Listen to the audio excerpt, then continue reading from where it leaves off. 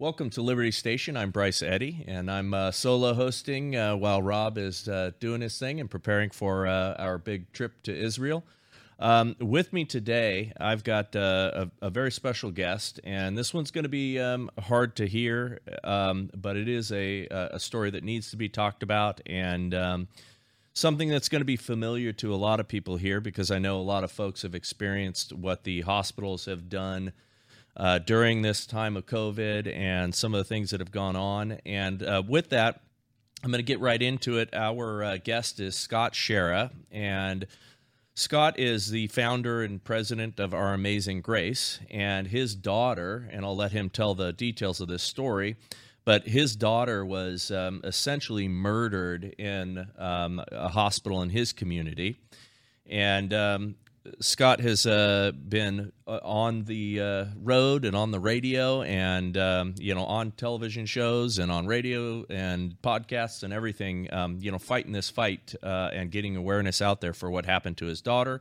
And as a part of his work, he's also been able to kind of expose some of the broader things that are going on.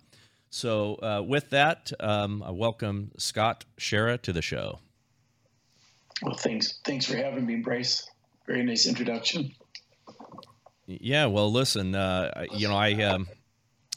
hate having to have, these shows and these discussions because it's, I know it's painful for you to get through and, it's hard for me and our audience to hear, but you're out there doing super important work. Tell the story of your daughter and what you went through, and then let's talk about the sort of broader aspects of everything, if you would. So this the story, I'm going to start way back because Grace was born in 2002, September 22nd, 2002, and that was after an act of obedience by my wife and I. We were both 39, and we decided to let God lead in the baby department. We had already had 2 kids, and so our son Travis was 14, our son Jessica was 12, and we're 39 years old, and God decided to bless us with our beautiful daughter, Grace, and we named her Grace after God's grace.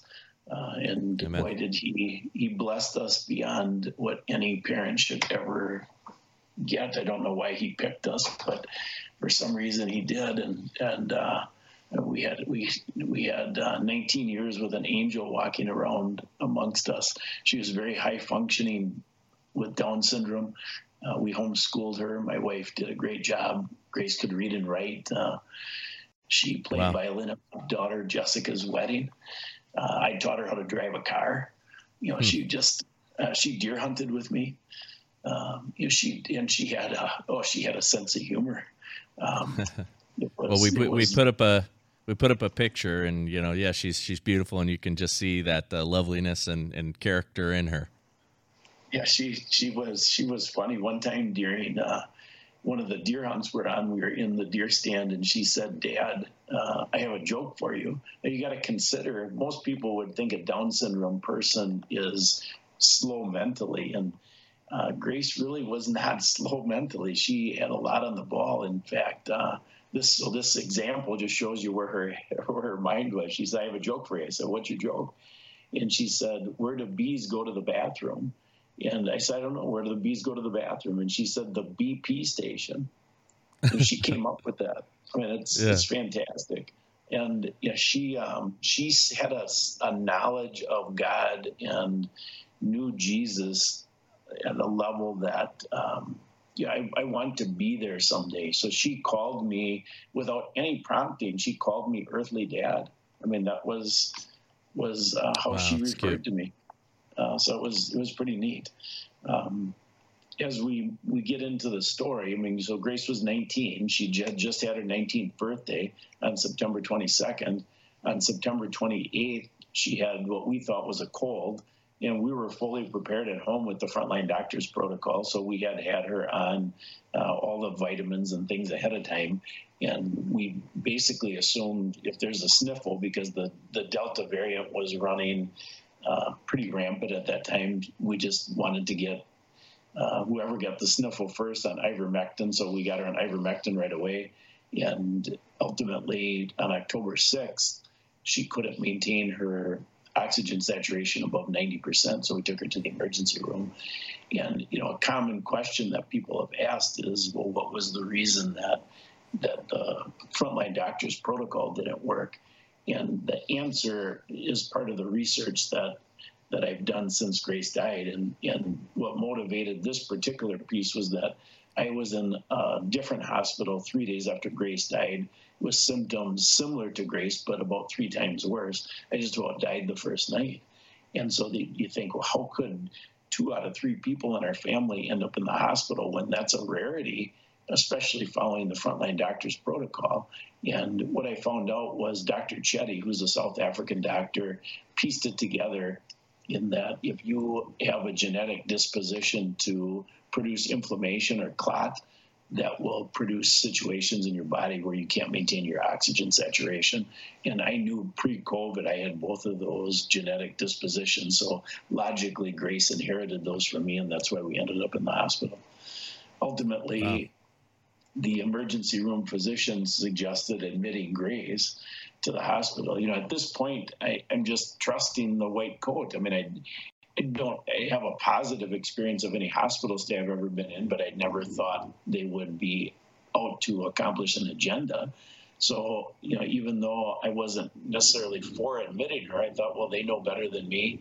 And, if I would have known then what I know now, we would have never admitted her and Grace would be alive today, because they would have sent her home with a prescription for oxygen and a steroid, and she would have been fine. The doctors in the hospital that I went to used a completely different opposite protocol. They didn't follow anything that the CDC and the NIH recommend. They followed their own protocol and saved my life. So I can't say enough about that hospital. And yet the hospital that Grace was at killed her. And, you referenced the murder word at the beginning. And in the last 6 weeks or so, I've really crossed over into that camp. And so I believe I think it was premeditated murder. That's my personal belief. And when you hear the story, you got to make your own judgment.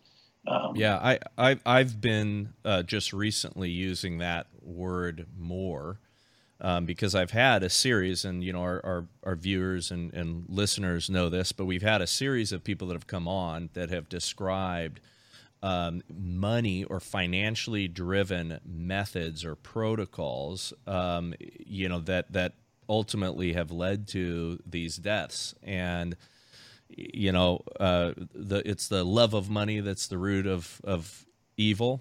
And, we're seeing a whole bunch of these things connected. And we've had some, great doctors on that have, talked about, how complicit, pharma and everything else is all, with respect to these things. And so to me, it is, a form of murder in these cases. Yeah, and the details when we get into Grace's last day are so horrific that at this point, at the beginning, I just went into this with thinking it was an anomaly, and so we wanted to share everything with the hospital, and so that they could change. You just think, wow, I can't believe this happened, and I don't think they know. So we had all the research at that time we shared with the hospital, and thinking that they would want to know so they could change. And ultimately they rejected. They didn't want to have anything to do with meeting with us. And that's when we went public. And, then at that point, I probably had 100 hours of research, and now I have about 600 hours. And you start digging into this, and it really gets to the point where, it's, if I would have heard myself speak, Bryce, 7 months ago, I would have said, this guy is a conspiracy theorist at best and a nut job at worst. But this has now become real to me because of the personal research that I've done. Yeah. Well, you're not alone out there doing that work, and more and more folks are coming forward and sharing, similar and tragic experiences. So, pick up where we left with, her being admitted, and describe to us, what you went through and what you saw. So ultimately, I was able to stay in the room with her in spite of them objecting to that when we were in the emergency room. They had a meeting with their higher ups, and they decided to let me stay. which is fantastic because I got to see the things myself personally versus reading them in the reports as to what exactly happened. So the first full day, we got into the room about midnight on the 7th. That day on the 7th was really a lot of fun. Other than toward the end of the day, Grace and I, we were watching movies, and I mean, it was a nice day with my best buddy. And toward the end of the day, they were switching Grace's oxygen cannula over to a high flow cannula, which irritated her, which I understand. That's a cannula where it's shooting the air up your nose at about 40 miles an hour. And so she got irritated with that. Ultimately, then I worked with the 2 nurses on staff. We got her situated with a BiPAP mask. Again, my perception at this point was the oxygen was an emergency. That's why we went into the emergency room. Right. What I found out with the research is, of course, it's an emergency, but they didn't have to go through these crazy measures with a high flow cannula or any of that. And I know that because my own oxygen saturation was substantially lower than Grace's, and they never had me on anything other than a regular cannula. So they were pushing these measures to make things look more drastic than they were. Ultimately, we got everything situated, and then the first real major event, there was things that were odd, like the alarms were going off constantly, and so I asked the nurses, what's the reason the alarms are going off? Can't you make them go off in the nurses' station? And they said, no, we can't, which I found out subsequently was a lie. Because when I was in the hospital, they obeyed that wish I had was I don't want to get woken up by alarms. Anyway, I asked why are the alarms going off constantly, and they said, well, every time Grace moves her arms, I'm just holding up my arm here to show you. And so I said, well, why? And they said they put the IV in the crux of Grace's elbow right here. So every time she'd move, the alarm would go off. So I said, well, what's the reason you put it there? And they said, well, it was easier for us. So I said, oh, you got to be kidding me. So that's one of, maybe 50 minor things, but the 2 things I want to go through to set this up are pretty major. So the morning of October 8th, which was Friday morning, the doctor came in and said, you're going to need to put your daughter on a ventilator in the next 2 hours. So you just got to consider the day before, Grace and I, we just goofed off the whole day. She was fine. And that was my expectation. The way it was set up with the emergency room doctor, she said, you're going to be in here 3-4 days. They'll put her on oxygen and then you'll be going home. And that's the way it was the first day. Then all of a sudden, the second day, he wants to put her on a ventilator. So I said, what is that based on? And he said, we did a blood gas draw last night, and the numbers show that she needs to be vented. And so then I said, well, what time did you do the blood gas draw? And he said about 11:30. And I had explained to him then what I told you about me wrestling with Grace and the nurses to get the oxygen situated. And I was paying attention to her numbers. I told him her blood pressure was 235 over 135, and her heart rate was 150 beats a minute at that time because we were wrestling with her with this oxygen. And so I said, I would like to have those numbers retaken so we can see what they really are. So they did that, and Grace was fine. And so then I asked the doctor, what is the prognosis if Grace goes on a ventilator? And he said, only 20% of people walk out alive once they're put on a ventilator. And that was a version of the truth. I had my laptop in the room, so I started researching ventilators. At this point, I had the perception of a ventilator as a tool that they used for COVID. And it's because I believe President Trump unknowingly told the country, we have a ventilator shortage and we got to get these ventilators made and all the blah, blah, blah that went with that. And ultimately, I really never thought anything negative of a ventilator. But I mean, right now, I'm going to go on a rabbit trail because it's important. These ventilators are killers. So once I researched it, which I did right away, the fact is only 15% of people walk out alive, and almost all of those die in the first year because of the damage it did. So what's the push? And subsequent to that, we dodged the ventilator bullet then, but then 4 times subsequent to that event, they asked us for a pre-approval or a pre-authorization just in case. And so just in case would mean when the hospital staff would choose to put a ventilator on Grace, which of course, if we would have ever agreed to that, she would have been vented 10 minutes later. And the reason is the money trail. The hospital makes approximately $300,000 if they can convince a patient or their advocate to put the patient on a ventilator. That's sickening, especially with this high death rate. Yeah, the ventilators are an extreme intervention, and I do agree with you. I think inadvertently, Trump, he was told, "Hey, we need ventilators. We're gonna have a massive issue of everybody's gonna need to be on vents." Was what Dr. Fauci and the NIH and the CDC and everybody was starting to use that language right at the beginning. Of course, they were also saying that, bodies were going to be piled up in the, streets like cordwood, and, we weren't going to have, we weren't going to have enough morgues and hospitals to deal with all this stuff. So, Trump decides, okay, we need vents. All right, I'm a business guy. I can, solve this problem. We'll get people making vents.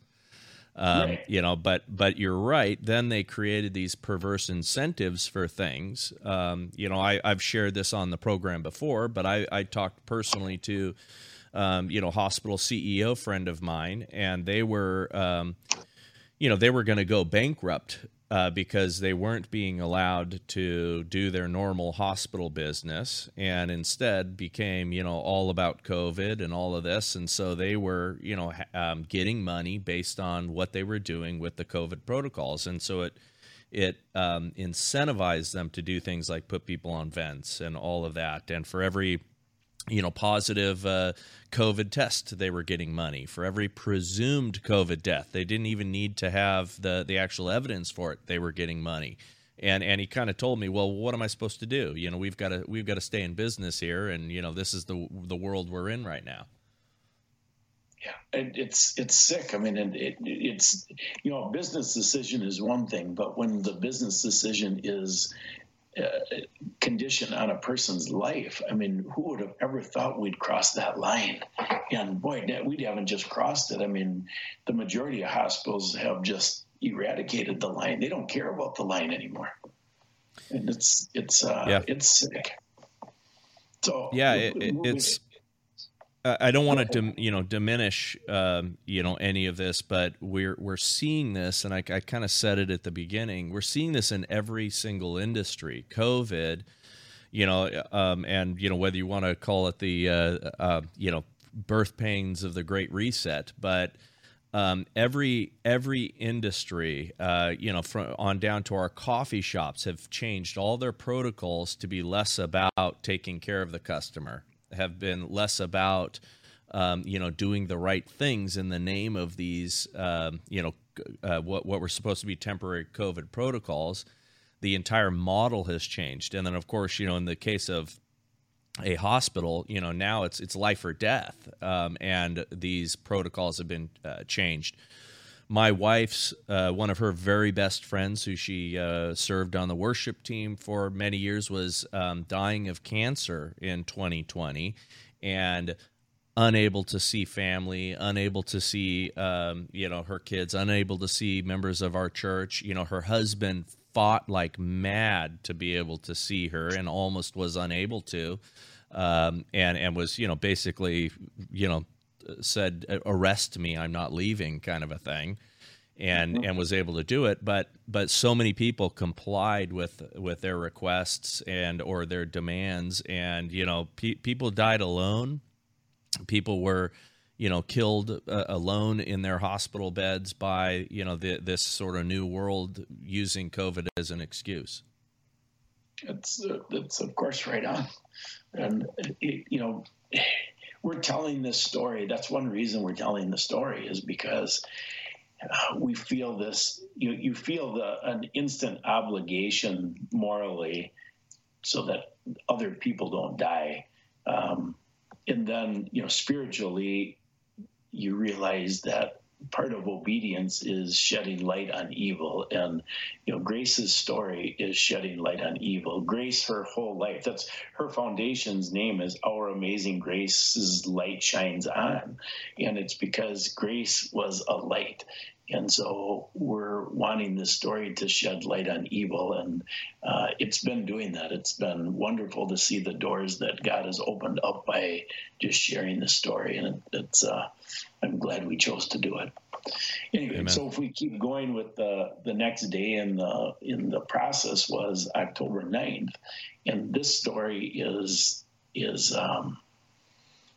is a behind the scenes thing that they do to set up ventilators. And, we were there, so we denied the ventilator the entire time. Grace was never vented. But if you're not there and your loved one gets on a vent and then you decide to get the records, which very few people ever get the records. One thing I'd encourage everybody to do is get the records, because if there is going to be a time for justice in the future, you're going to have the records. But they can falsify the records, and this next example will show you how they do it. So on October 9th, Grace was hungry. I ordered food. I started feeding her. Obviously, Grace could feed herself, but she had a BiPAP mask on. So I started feeding her. The nurse came running in and said, "You can't do that." I said, "What's the reason?" She said, "Well, her oxygen saturation is only at 85%. So I started processing that. I thought, this cannot be right, because, just in the emergency room 2 days ago, she was at 95% with a regular cannula on. Now she's got this BiPAP mask on, forcing oxygen in her lungs. It's impossible. She's at 85%.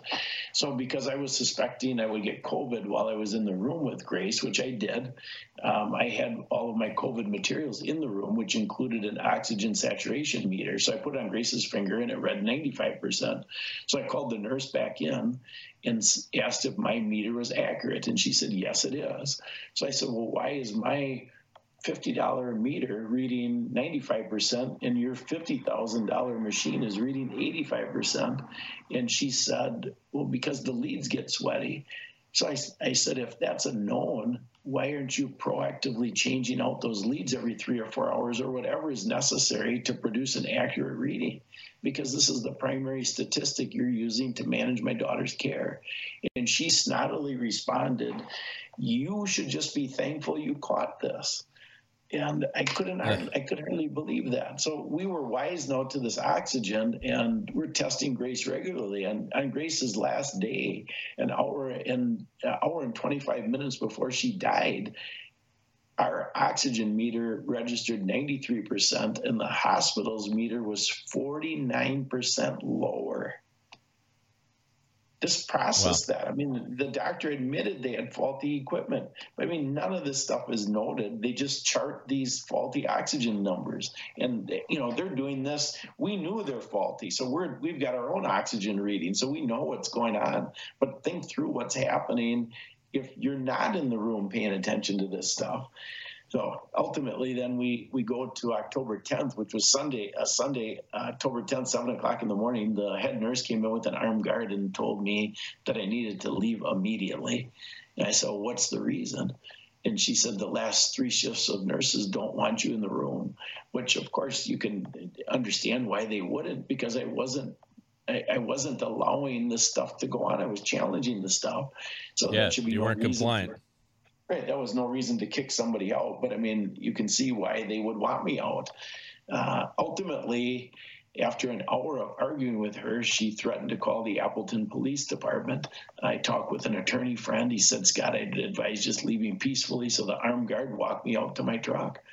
Then we had to hire Grace's special needs attorney to negotiate with the hospital attorney to get my daughter Jess in as a replacement advocate. My wife couldn't be an advocate because she had COVID. So during that 44 hours, so just back up to October 9th, when we got the records, we found out that they started Grace on a sedation med called Precedex on October 9th. Precedex is ultimately the drug they used to chemically restrain Grace. This is how they set up her death. Precedex has a package insert, which is the rules they're supposed to follow, that says specifically to not use for more than 24 hours because it will cause respiratory distress. And they used it for 4 full days before Grace's last day. During that window of the 44 hours where we didn't have coverage, they increased the dosage of Precedex 7 times. And all I can attribute that to is pure laziness, because they didn't want to feed her. And you'll hear the other things they did to her as we go through her last day. But I mean, they really didn't want to take care of her. They just wanted this Down syndrome girl sedated so they didn't have to deal with her. And I mean, that's just sick beyond belief. Anyway, Jess finally gets in the room as a replacement advocate. In spite of being sedated, Grace was still normal. They goofed around just like I goofed around with her the first day. And before Grace went to bed the evening before she died, Jess called her 2 boys, Grace's nephews, on a FaceTime call. Grace sat up in the bed and waved to the boys and hollered through the BiPAP mask as loud as she could, "Hi, boys." Just normal Grace, just what you'd expect. Jess took readings of Grace's oxygen all night long. She was at 98, 99% all night long. It's so odd, but when you start connecting the dots as to what all the nefarious things, then you start seeing it. So one of the things that happens, so now the next morning, which is the morning of Grace's last day, the doctor called us at 8 o'clock. His purpose of his call was to ask us, because he had set it up the night before with a call about this pre-approval for a ventilator again, and we said no. Well, interestingly, that day, all these stats are available online on Grace's website, which is ouramazinggrace.net. I put together all of about 70% of the research is posted. 30% we're keeping close to the vest because of the eventual lawsuit. But one of the slides I put together is called The Love of Money. And statistically on Grace's last day, the hospital was at maximum capacity. The emergency room was at maximum capacity. Remember, we denied the ventilator. So when I looked at the invoice that they sent to Medicaid, they were only making $1,680 a day on Grace. Grace's care, even though it was terrible, up until that point, there was nothing to show that they were trying to kill her. When we made that decision that we weren't going to do the ventilator for the 4th time, the morning of her last day, everything changed. So again, financially, you can see, they're not making any money. They have higher paying patients waiting in the emergency room for a room. Now we get into Jessica's in the room with Grace. When I was in the room with Grace, they would not let me leave, which was fine. That was a condition of me staying. So I took a shower in the room. That morning, after the doctor got done with the phone call with us, he suggested, after we said that we weren't going to do a ventilator, he said, "Grace had such a good day yesterday, we should do a feeding tube." So, I mean, he was acknowledging how well she was doing. So, we foolishly agreed to that. And I say foolishly in hindsight because would have been no reason for a feeding tube. Grace should have been fed the whole time. And she had a PICC line in, so she could have been fed TPN food at this point. But he recommends this feeding tube. And this fits in with the story coming up here in a couple of events. So now Jessica says there's a 14-year ICU nurse in charge of Grace's care. Now, all these fit together as to why I said at the beginning, I think this is premeditated. 14-year ICU nurse, this wasn't a rookie. Jess says to the 14-year ICU nurse, minutes after we get off the phone with the doctor, that she's going to take a shower. She says, "You can't do it here. You got to go home." She said, "Well, you guys told my dad he couldn't leave the room. He took a shower here." She said, "I don't care what we told him. You've got to go home." So Jess goes home to take a shower. She's back inside of an hour. When she comes back, she overhears 2 doctors and a nurse, this 14-year ICU nurse in the hallway, say the family's not going to like this. So she said, "What aren't they going to like?" And they told her, "Well, we had to restrain Grace while you're gone." Restraining means strapped down to the bed. So she said, "What's the reason?" They said, "Well, she wanted to get up and go to the bathroom." So process this. If you and I were in a hospital bed and wanted to get up and go to the bathroom and they said, no, we're going to strap you down, would we allow them to strap us down? Well, of course not. No. You're going to make them do their job. But Grace, one of the podcasters said Grace was a martyr. And, this is the type of kid Grace was. She just was a lovable, obedient kid. So she obediently gets strapped down to the bed. They make her poop in the bed. Then they ratchet up the Precedex further, and that using that as an excuse. Then instead of waiting for Grace's numbers to rebound, the attending nurse said to the 14-year ICU nurse, I think we should wait until Grace's numbers rebound before we do the feeding tube. She said, no, we're not going to wait. So now they do the feeding tube back to back with strapping her down to the bed. They use that as the excuse now to max out the Precedex dose. So now she's 4.5 days into Precedex. Remember what I told you about the package insert? The nurses who use Precedex are the ones that use it for anesthesia. It's an anesthesia med that knocks people out for surgery. So at 10:48 in the morning, Grace is knocked out. They knocked her out like she's going into surgery. In spite of being knocked out, at 11:25, they gave her a dose of lorazepam, which is an anti-anxiety med. Of course, being knocked out, there's no anxiety present. You don't need it. Yeah. Wow. At 5:46, they gave her another dose. 3 minutes later, another dose of lorazepam. So now she's at max dose Precedex, 2 doses of lorazepam back to back, and then at 6:15, a 2 milligram dose of morphine. So that 29-minute window, she had all those meds in her system. We have an intensivist who wrote me after he saw that. It took him less than 15 minutes to review what I shared with him. He said, the meds killed your daughter. I mean, you and I would have been taken out as healthy as we are. It wouldn't matter because you can't administer those drugs to people like that. The morphine package insert says to not combine those meds because it causes death. So you process what had to happen at this point.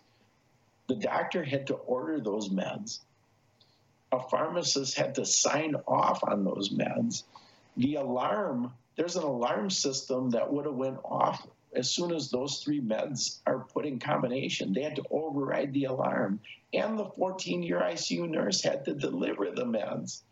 So this is not an accident.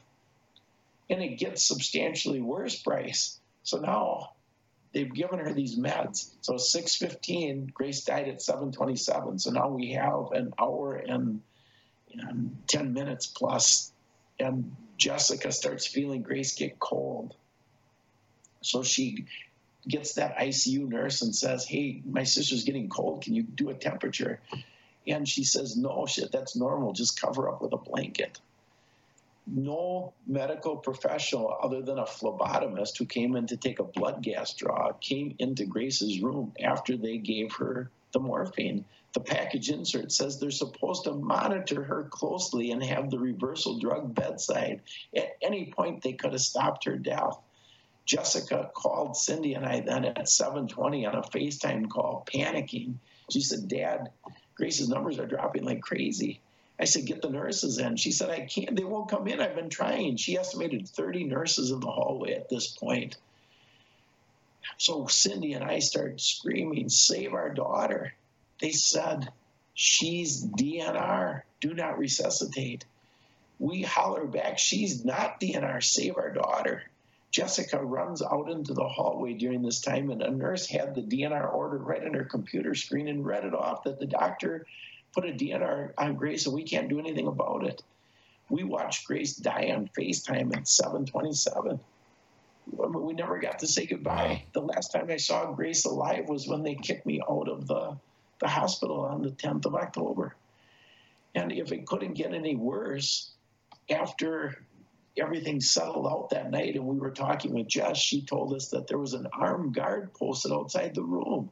I presume to prevent any nurse with a conscience from coming in and saving Grace. And to prove that that wasn't just a guy doing the rounds, Jessica crawled in bed with Grace after they pronounced her dead and laid with her for 25 minutes until I could get Cindy to the hospital. And that armed guard stood outside and watched Jessica the entire time through the nurse's window. we found out, so we had the blessing of meeting Tom Renz through this whole thing, and he's really taken us under his wing and fell in love with Grace, which of course she's easy to fall in love with. And he hired a medical malpractice nurse to look at the records. She's the one who came up with the fact that they chemically restrained Grace with Precedex. In her review of the record, she said there was a window where Grace could have been revived after they pronounced her dead, and that's presumably why the armed guard was out watching to make sure nothing happened. Anyway, horrific. And the other thing that she pointed out, I gave her all the records we had, and she said, "Scott, you're missing at least 1,000 pages." I said, "What are you talking about?" She said, "That's the way they do it." I said, "Because I checked every single box plus the other box. I wanted everything." And so she helped write up a request for more records, and she was spot on. There's 948 pages missing. On page 853 of the 948 is the smoking gun. So just process this. At 10:48, she's on max dose Precedex. At 10:56, 8 minutes later, the doctor put the DNR order on Grace. That's illegal. But why then? One of the attorneys who reviewed this said they thought that Precedex was going to take Grace out. So in order to finish off the deed they had planned, they had to get that DNR in place. That day, the doctor dictated his notes at 12:57 in the afternoon. Every other day, the note was dictated at shift change, which was 7 o'clock. But this day, he dictated at 12:57. It's interesting stuff. And then there's an addendum to that particular day's report. But the medical malpractice nurse wisely pointed out that if they wanted the DNR on Grace legally, all they had to do was call you. Of course, we wouldn't have agreed to it.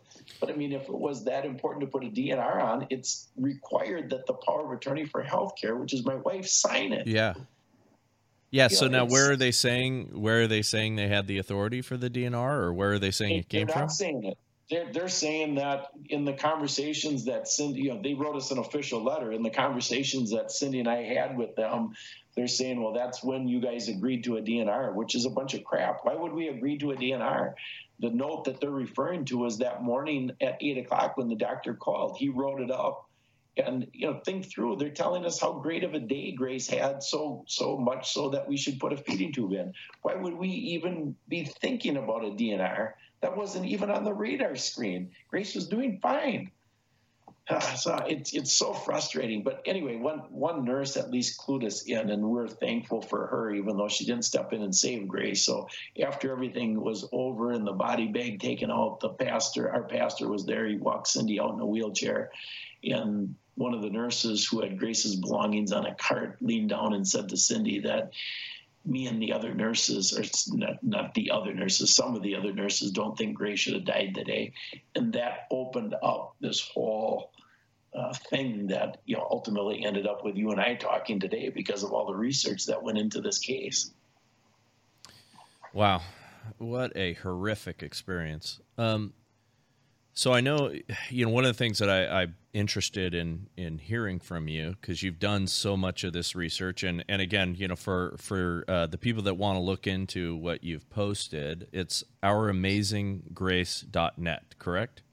Yes, and the research is under the tragedy tab.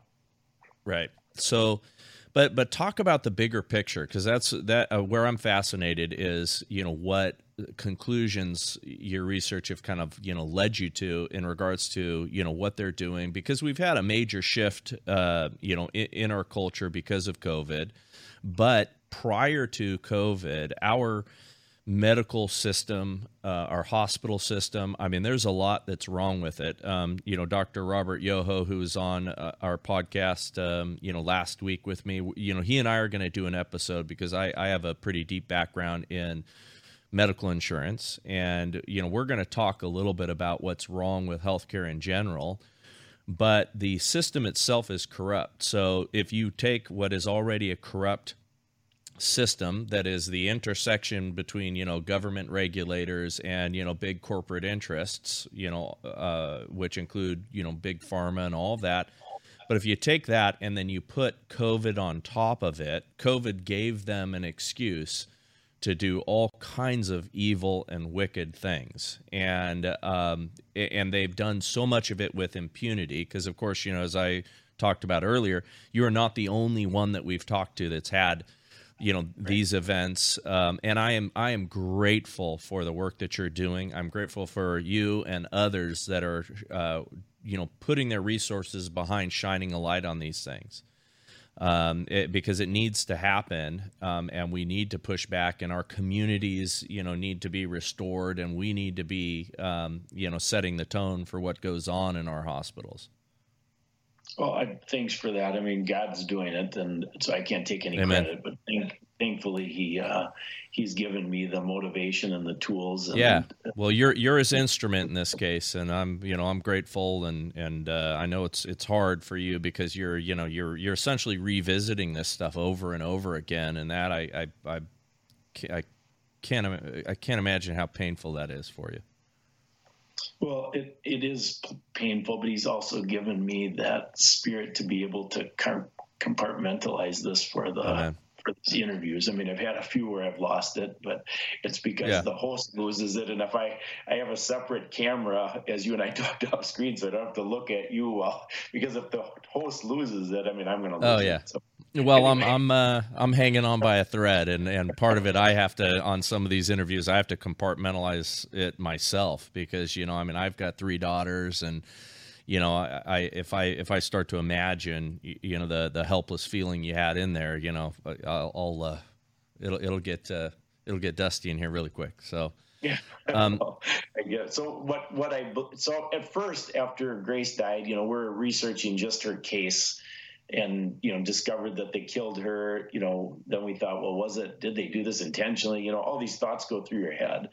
And then I discovered we were on Newsmax. And so to present the case on Newsmax, that really got me digging because, it's national TV live. And so then I thought, boy, I got to be prepared. So then I started doing a lot more digging. And ultimately that led to this love of money situation. So then I thought, this is about money. And, I have a slide on Grace's website that documents the money trail.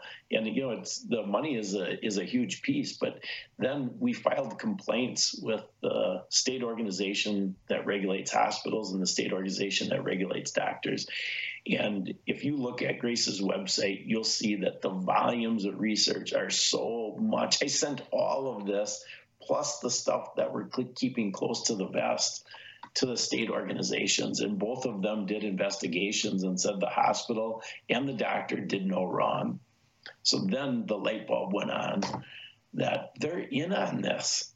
Because how can they do no wrong? So then all of a sudden the research took a different turn to think, okay, what is really going on here? And Dr. Elizabeth Valette really set the stage for that because she said there's a concept that got started, she claimed it was about 12 years ago called attenuated or ration care. As I found out, that got me on this whole idea of what's really going on. And it led me to Agenda 21 and then genocide. And so Agenda 21 is basically the sustainability agenda for both climate control and population control. So then you start looking into genocide. So could this really be genocide? Are we that dark? And, the stats are starting to come out now that I believe I can prove this is genocide. And they actually set it up for a couple of decades. So a disabled woman, so they have the stats already in the UK, a disabled woman in the UK that ends up in the hospital with COVID compared to a non-disabled woman has a 10.8 times more likely chance of death. So how is that? Grace was just as healthy as a non-disabled woman. So, it has to be the disability that's causing the death rate to be 11 times higher. And the same thing is happening with the elderly. I haven't researched the elderly stats yet, but just process why this is. In the United States, the people on Medicaid, which are the disabled, the people on Medicare, which are the elderly, account for 39% of the federal budget. So if they can incentivize these hospitals to the tune of $100,000 on average per COVID patient as a bonus, and it saves the government, which is us, on average $32,000 per year per person on Medicaid and Medicare. It's a 3-year payback. I own a business. If anybody showed me something with a 3-year payback, I would do it every single time, because that's a 33% rate of return on your money. So this is so dark, it's hard to even grasp. So how did they set this up? I mean, they set it up for decades. Every single young person who gets pregnant now gets tested to see if their baby is going to have Downs or some other disability. 67% of Down syndrome children are already aborted in this country. So think about the young people now in the medical profession. They already see these people as worthless. They've been conditioned to see them as worthless. And the same thing is with the elderly. 50 years ago, nursing homes were not common. Now, as soon as you get old, they just throw you in a nursing home. Your family doesn't take care of you anymore. Yeah, well, you and I, and I know the audience will remember what happened in New York with Governor Cuomo. It was a very much an intentional thing where they made sure that they sent those COVID patients back into those nursing homes, and they did it in multiple states where then the, COVID rates went through the roof because they put people right in those vulnerable populations. And you're right. Those folks cost the system a tremendous amount of money, and the obligations that the government has in regards to Social Security and Medicare and, everything else. It's hard to think about, but it makes sense that they get to unplug them, so to speak, from sucking the resources, and this is the way that they think. And it is the way that they think. And so you have, a number of the medical professionals who are just following orders, but that doesn't give you an excuse. I mean, have you heard of the Milgram obedience experiment before? Refresh my memory, but I think I know this one. It was in 1963. I mean, I have this I posted on Grace's website now too. I just posted it this last week. But what happened there is they took a series of people. They set up this experiment where they had half actors and half participants, and the actors would answer questions incorrectly, and the participant would give them a jolt. And 2/3 of the participants jolted the actors to the point of a jolt that would kill them. And just by the person prompting them to say, well, this experiment requires you to do this, and so they obediently killed people. Of course and I think that is happening in hospitals. It's no excuse. I mean, the people still have to stand on their choice. You can't rationalize it that you were being obedient to authority. But that experiment was done to prove explain what could have happened in Nazi Germany, because it's so egregious. And that same thing is happening in hospitals across America right now, across the world. I mean, we're not people in positions of mid-level authority will very easily do those things, and they'll justify it in their conscience pretty quickly. I get asked all the time about our police, if they are given orders to do things like here in California we're fighting against numerous bills that are giving the authority for our health departments to essentially insist that the police come and arrest people who are ignoring their authority, and people keep telling me, the sheriff's department won't do that, the police won't do that, and I go, oh, you want to bet? Because at the end of the day, there will be a few that courageously stand up and say, hey, I'm not going to do this. But there will only be a few, because at the end of the day, people will say, well, okay, hey, what can you do? I'm supposed to do this. And, I've got my pension and I've got to feed my family and, things like that.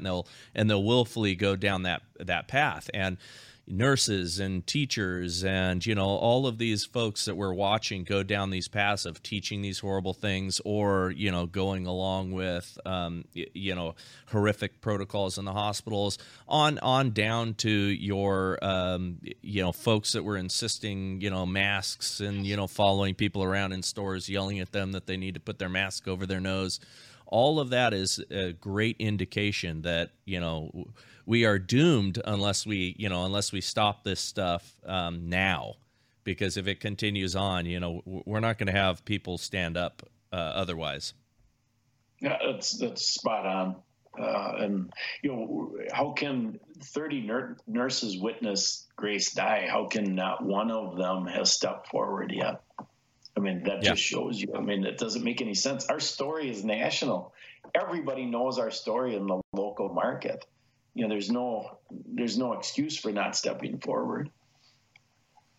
Yeah. What else in the big picture of this that surprised you as you started to get into it? Because there's a lot of things that we would have thought about as conspiracy theory stuff, and I got to give credit to Alex Jones and some of those folks over the years that have been saying these things are coming, where I dismiss the they're crazies, some of them have wild styles and things like that, but there's been a lot of people that have been right on some things that were stuff that you and I would have never considered in the past. The most surprising thing maybe isn't a big picture thing. It's a small picture thing. And that is how much fear controls people. We had a rally for Grace, and some people who we would have considered our friends wouldn't come based on fear. That really shocks me, that fear has, we're out there. I'm working 12 to 16 hours a day, every day on this, risking we're risking our life going out there. And, God thankfully didn't give me a spirit of fear, but he doesn't want us to have a spirit of fear. These are, people who claim to be Christian. God doesn't want us to be operating in a spirit of fear. So that's probably the most surprising thing to me, is how much fear is out there. It is absolutely true. And, we saw that, even early on in this virus when it was pretty clear that it wasn't an automatic death sentence, and, kids weren't dying of it every day, and, all that stuff that we saw. And yet people were still, so terrified, irrationally terrified. And it is a heartbreaker when you see friends and family, get caught up in that. And, it breaks my heart. And some of those same folks, I mean, to very, very few people's credit, because it's only been a couple in my experience that have, kind of come around and said, oh, wow, I was wrong. There's so many of those folks have continued to double down, like, wow, shoo, we just barely missed it, kind of a thing. And they're acting as if all of this nonsense, is the reason that they escaped it, rather than looking at, wait a second, we were lied to, all along in this thing. Well, so, we only have a couple of minutes left, and in those couple of minutes, number one, let's how can people help you, and, give your website again, because, if people are called to support you, I'd love for them to know where to go. Yeah, so the website is ouramazinggrace.net. There is a Give, Send, Go under the How Can You Help tab. And so, of course, that would be fantastic. We have started a billboard campaign. So we have, because of the billboards, we have in excess of 300,000 already of our own money in this. It's become a big deal. We're expecting a lawsuit coming, so we're going to, obviously have a lot of funds tied up there. We did start a charitable foundation, which is pretty neat. So we're just launching that now. We did our first grant to a Down syndrome girl who's 19, just like Grace, and awesome.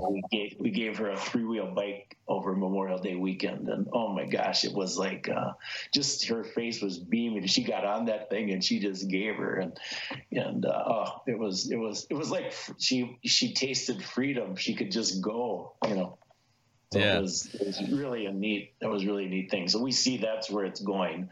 So of course we'd like people to stay, pay attention with all the website updates. We have a newsletter through Substack that you can sign up for on the website. We have a Facebook page that you can link to on the website.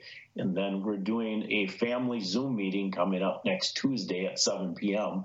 And that's for 100 people to participate with our family. We're going to tell the story, and then people have a chance to interact and ask questions. And so that's via a sign up, only 100 participants. So you can do that via the website also. Yeah. Well, listen, thank you so much for joining us. I appreciate it. I know our listeners and viewers do too. And, our hope is in Jesus, and I am encouraged by fighters like you who are, risking it all and, not being afraid of, of these hospitals. And, I know that a lot comes at you when you start to stand up and you start to fight back. And so, hey, we're gonna pray for you, and I know the audience will. And God bless you for doing this. And again, thank you so much for the time. Well, thank you for having me. A prayer that everybody could say is regarding the consciences of the doctors and nurses, because if they repent, we can stop this quick. Yeah, we need whistleblowers, and we need people who stand up, against these, evil practices. So thanks for having thank me. you, sir. Okay, I appreciate it. All right, folks. Well, thank you for joining us for this episode of Liberty Station, and we appreciate everybody who's following these stories, and just make sure that you're sending these prayers and any help you can. Thank you for joining us, and good night.